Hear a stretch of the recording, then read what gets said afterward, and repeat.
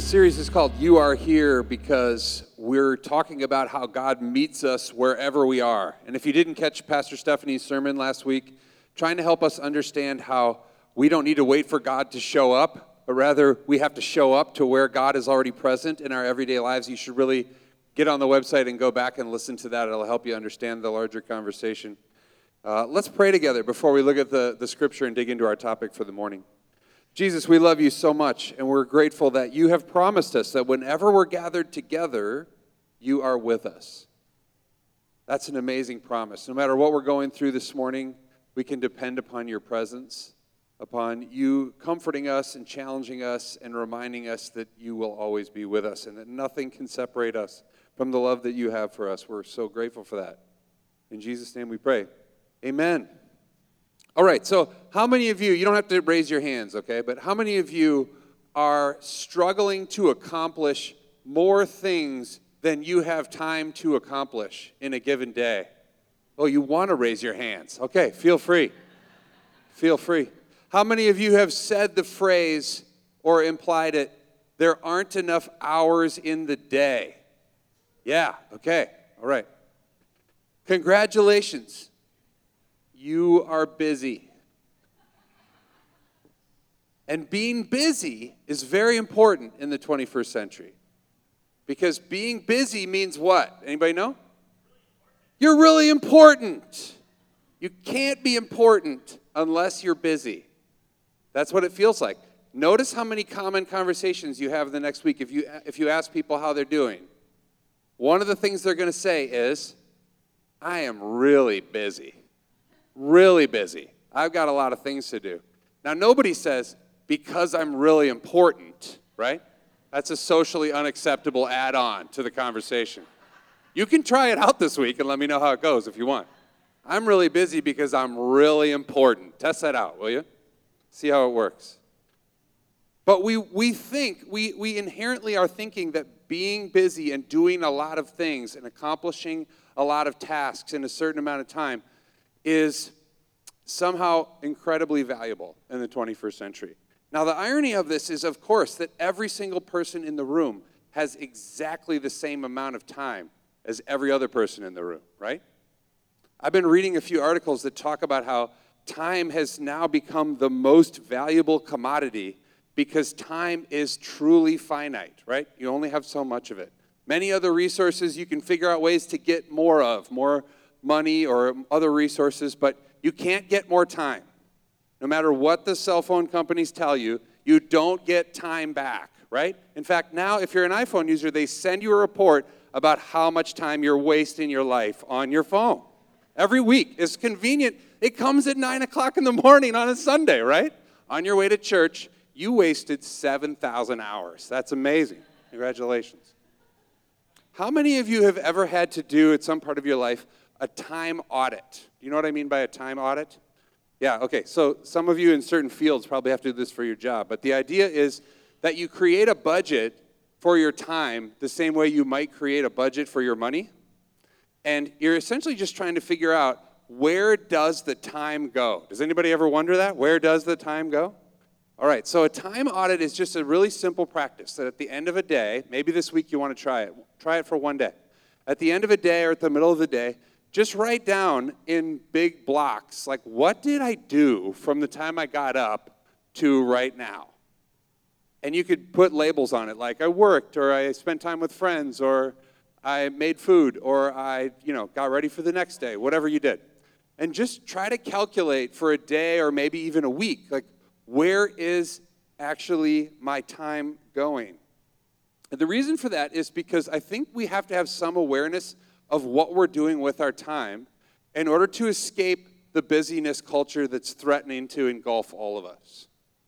And we're going to talk today about what it looks like for Jesus to meet us in our busyness. That's the title of the sermon.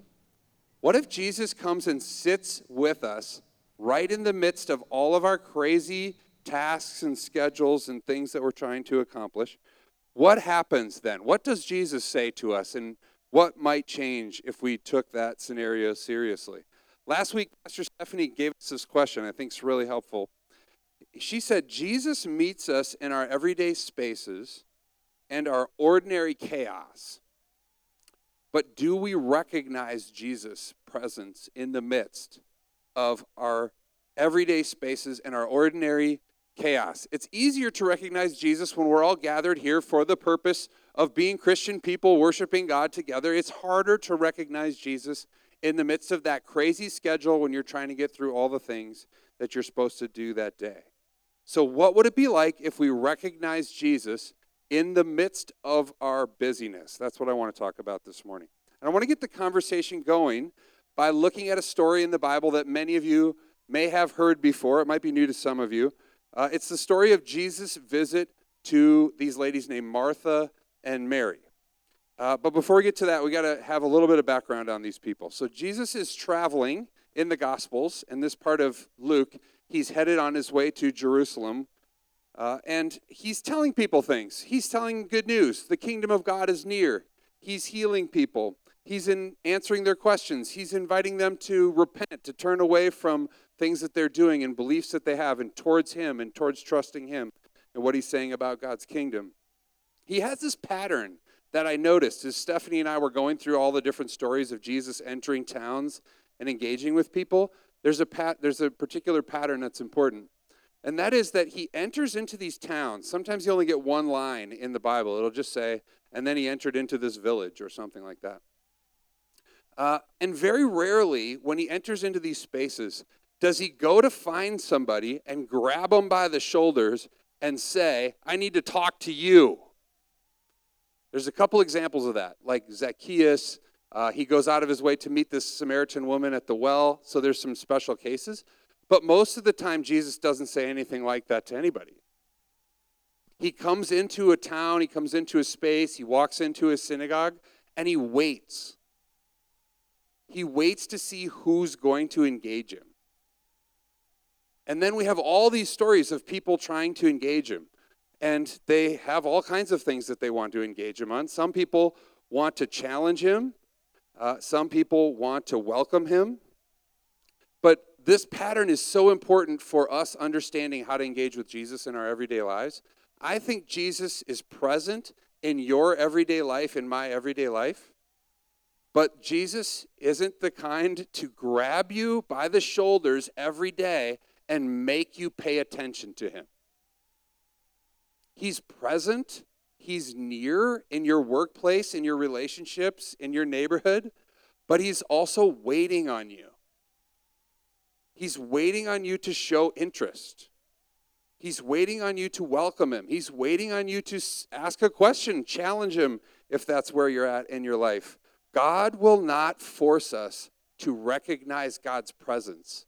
That's a choice that we make. And you see that pattern over and over again in Scripture. In Luke chapter 10, where this story about Martha and Mary is found, there's a couple of other important pieces. The first is that this chapter begins by Jesus sending 72 of his disciples out into these towns and places where he intends to go. And he sends them with nothing, no purse, no bag, no sandals, no resources. And he asks them to look for peace and announce the good news of the kingdom of God. They come back totally excited about the authority that they have in Jesus' name. The next section of the chapter talks about how a religious leader, a teacher, challenged Jesus about what he had to do to inherit eternal life. And Jesus tells him a whole story about a neighbor who's injured and a Samaritan person who's not a Jewish person helping that person and being a good neighbor to the person who was injured. And then we get to this story about Mary and Martha. And the reason that's all important is that there's a trend, a pattern that Luke's building here.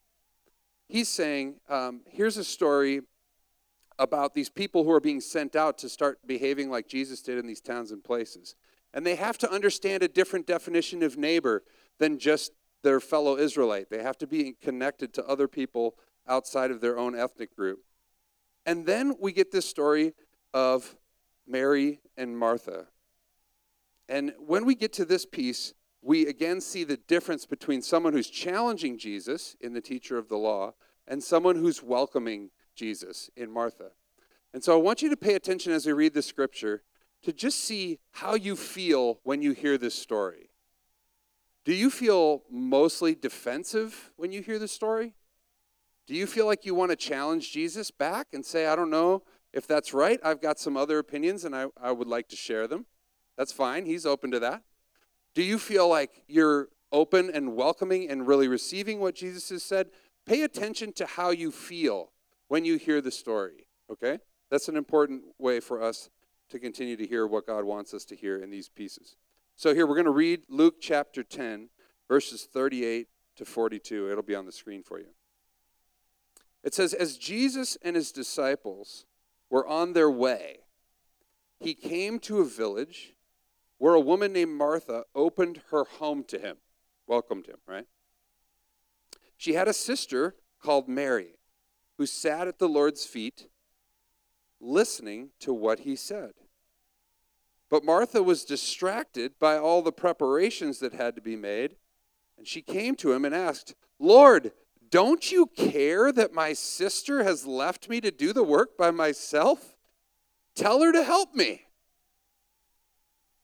Martha, Martha, the Lord answered, you are worried and upset about many things, but few things are needed, or indeed only one thing. Mary has chosen what is better, and it will not be taken away from her. Now, are you feeling challenge at this moment? Are you feeling welcome to this story? This is a very powerful, even though it's a short story in Scripture. Maybe this gathering, I love some of these pieces between the sisters, right? Maybe this feels like a recent family gathering that you've been to.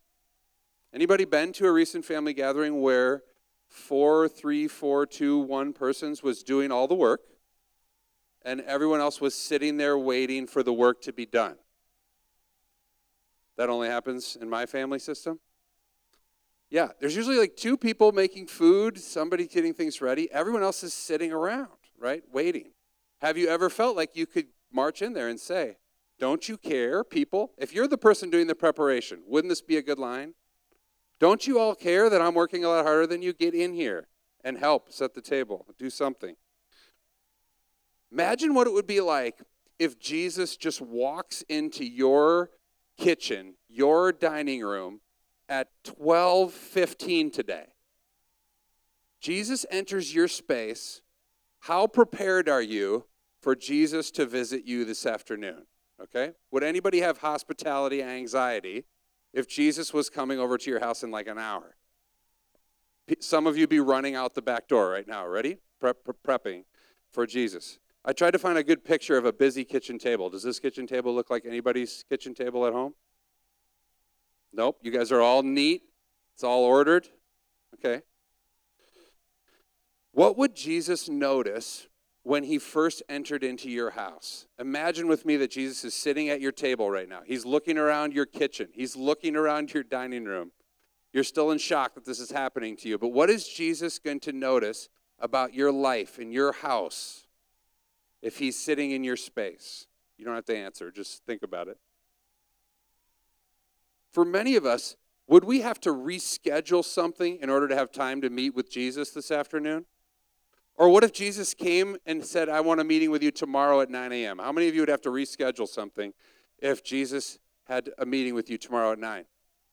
Both of you. Okay, good flexible schedules. I think Jesus would pretty quickly realize how overwhelmed we all are, don't you? Wouldn't he look around and just say, wow, this is a really fast-paced life that you are all living in? And that's how Martha was feeling, I think, with Mary. She had a lot to do, and she didn't want her lazy sister, how she perceived to be her lazy sister, to be sitting there listening to Jesus. So she very honestly starts asking Jesus these do you care questions. I came up with a whole bunch of them. See if you resonate with any of these. Martha says to Jesus, now don't you care that I have all this stuff to do? Don't you care that we make the right preparations for your visit and all these disciple dudes that you're bringing with you? Don't you care about that? Don't you care that I'm doing all this stuff by myself when someone else could be helping me? Don't you care that my sister's pretending like she's way more important? She actually believes she could be a disciple who sits at your feet and listens to your teaching? Doesn't she know that her place is in the kitchen with me? Don't you care about that?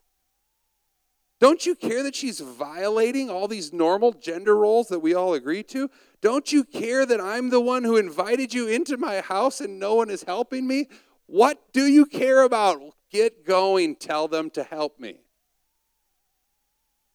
I think for many of us, in the way in which we're trying to relate to God in a really busy culture, is that we're saying to God over and over again, don't you care? Don't you care about how busy I am? Don't you care about all the stresses that I have in my life? Don't you care about all the responsibilities? Why aren't you helping me more than you are helping me now? We want to challenge Jesus a little bit in this, the same way that Martha did, I think. But Jesus is ready to reframe Martha's yelling at him. I perceive her to be yelling at him. Does anybody else think she's yelling at him? Don't you care? He says to her this, Martha, Martha, you are worried and upset about many things, but few things are needed, or indeed only one. Mary has chosen what is better and will not be taken away from her. Jesus acknowledges that she's worried and upset about many things. I think 21st century American culture could be described as worried and upset about many things. Anybody else? We too are worried and upset about many things. Some of them are genuinely concerning things. Others of them are not genuinely concerning things that we are worried and upset about. I've been doing this exercise with a pastor training that I do through Luther Seminary, and it's simply called What Keeps You Up at Night? And I've been asking both the pastors and to have them engage their congregations in just asking this one question and trying to get feedback from people.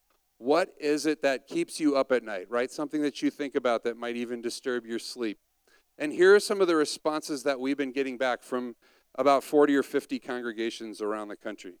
Here's the list that they've been bringing back. What keeps you up at night? Health concerns, finances, being able to pay the bills, concerns about kids, both small children and adult children, job stress, uncertainty about the future, big decisions that need to be made, experiences of racism or discrimination, family relationships, marriage relationships, strained friendships, addictions, political disagreements, environmental concerns, and the list goes on and on and on. Now, don't hear me saying that these are not important things in our lives. They are absolutely important things, and God thinks they're important things.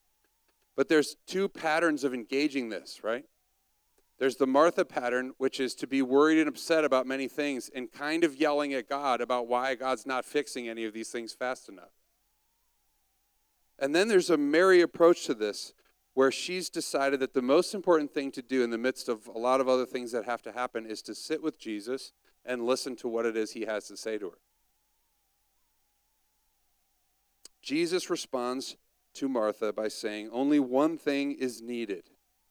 Instead of agreeing with her and telling Mary, yeah, get up and go, he says, no, this won't be taken away from her. And it's really important to note that there are no females in this period of time who would have been considered worthy, and that's really the right word, like that wouldn't have been worth it to teach them as disciples of a rabbi.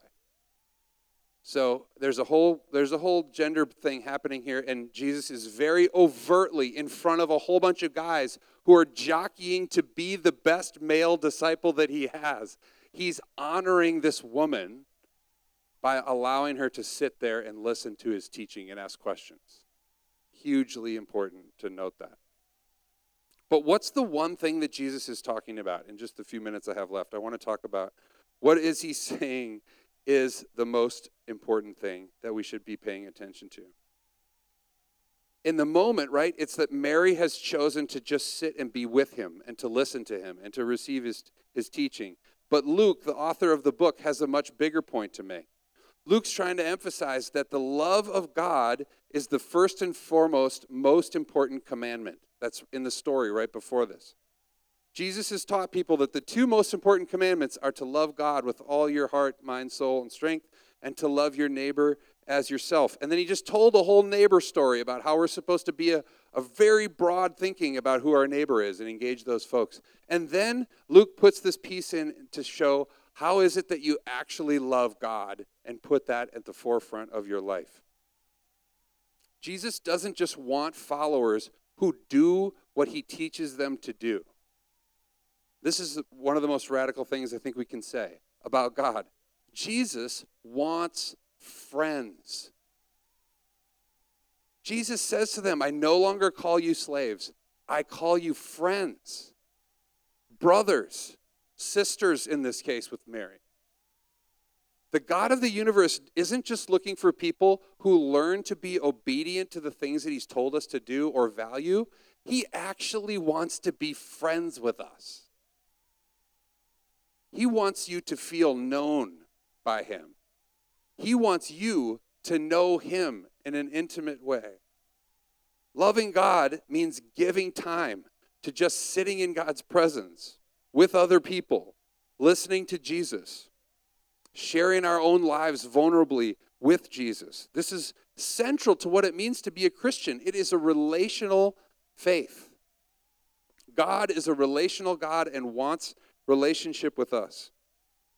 That real relationship requires prayer, listening, conversation, and attention. A month or so ago, Steph used this analogy where she talked about a marriage relationship and how if you went to a wedding and you saw two people committing to each other and one person stood up and said, I love you, I have sickness and health and all the things, and I promise a whole bunch of stuff, and the other person said, okay, that sounds awesome for me. I promise nothing back to you, but it sounds amazing for me, right? That doesn't make any sense. God is offering so much to us. Jesus is offering so much to us, but he asks in return love, actual love, not just intellectual belief, but love, vulnerability, strength of relationship, conversation, back and forth. That's part of what loving God looks like. And centering our lives on an active relationship with Jesus, where we take time to listen to God and share what's happening in our lives, is the core of this relationship. So now, it isn't just that Jesus thinks you should abandon everything and not worry about any of the things that I just listed that keep you up at night. That's an escapist way of thinking about life that doesn't actually work. God knows all the things that we are concerned and upset about. But he is saying that if we prioritize relationship with him together, and we prioritize our relationships with each other, that our experience of God's love and loving God back transforms that whole big long list. It changes our experience of what it means to be worried about health, to be worried about money, to be worried about relationships, to be worried about the future. The more our lives are centered on deep relationship with God and Christ, the less worry we have, the more peace we have, the more confidence we have, the less stress we have, the more people in our lives we feel are supporting us and know us and can stand with us even when things are hard. We will recognize that we don't really need to be concerned about some of these things at all. And we will sense God's presence in the midst of all of those pieces. So let me invite the band to come back up. There is a distinctly Christian way to approach busyness. And it isn't just to throw out your calendar and do nothing and sit in a closet and pray all day tomorrow, okay? That's not a good plan. But what if this week you took up a couple of simple challenges and you said, I want to center my life. I want to make the main thing the main thing. And I want to make sure that there's some time in my life to vulnerably share with God and hear from God every single day, so that my experience of all these other pieces of my life will be shaped by this loving relationship that I know I have with God in Christ. So here's my challenge for you this week. 1, make a list. When you go home today or tonight or tomorrow, make your own list about what keeps you up at night, all right? Just write it down. There's power in just naming it and saying, this is really what I'm worried about. Maybe share it with somebody that you trust. Exchange lists if you want. And then every day this week, take 2 minutes, 5 minutes, 10 minutes, an hour, however much time you can get together, and just say to God, here are the things that I'm worried and concerned about. These are my things. I'm not asking you to fix them all. I'm just giving them to you. I'm talking to you about them. I'm inviting you to reframe them and influence my life as I experience these things. When you're on your way to school or you're eating breakfast or before you go to bed, just have an honest, vulnerable conversation with God about what you're worried about in your life. And if you want extra credit, as if this was a class, I don't know why it's called extra credit, see if there's one thing you can cut out of your schedule this week. Cut something out. Don't show up for something. Decide you need a night off. Give yourself a break. Don't buy into the fact that every day is measured by how many things you accomplish between the time you wake up and the time you go to bed. Take some rest. And maybe allow that space to be space where you tell God how grateful you are for your relationship with Him. Let's pray. Lord Jesus, we desperately need help to fight off this busyness culture that we're trapped in. Every one of us feels the pressure in one way or another, God, of producing more, doing more. Help us to take a deep breath. Help us to realize that you don't define our lives in that way. You don't define our relationship with you in that way. More than anything, you want our love, and you want us to experience the love that you have for us. Allow your love towards us and our love for you to shape everything else we do. Make some space this week, Holy Spirit, for us to really feel your presence, to not just run through the week from morning to night, but to pause and to see you and to welcome you and to love you and to enjoy it. Help us as a church to be people who can model for others what it's like to say no, because we're not worried about everything that might happen if we say no. And may that draw more people to want to know who you are and what kind of God would give people that sort of freedom. We love you. Give us the courage to be honest with you, and Lord, the courage to say no to one thing this week that will create some space in our lives. In Jesus' name we pray. Amen.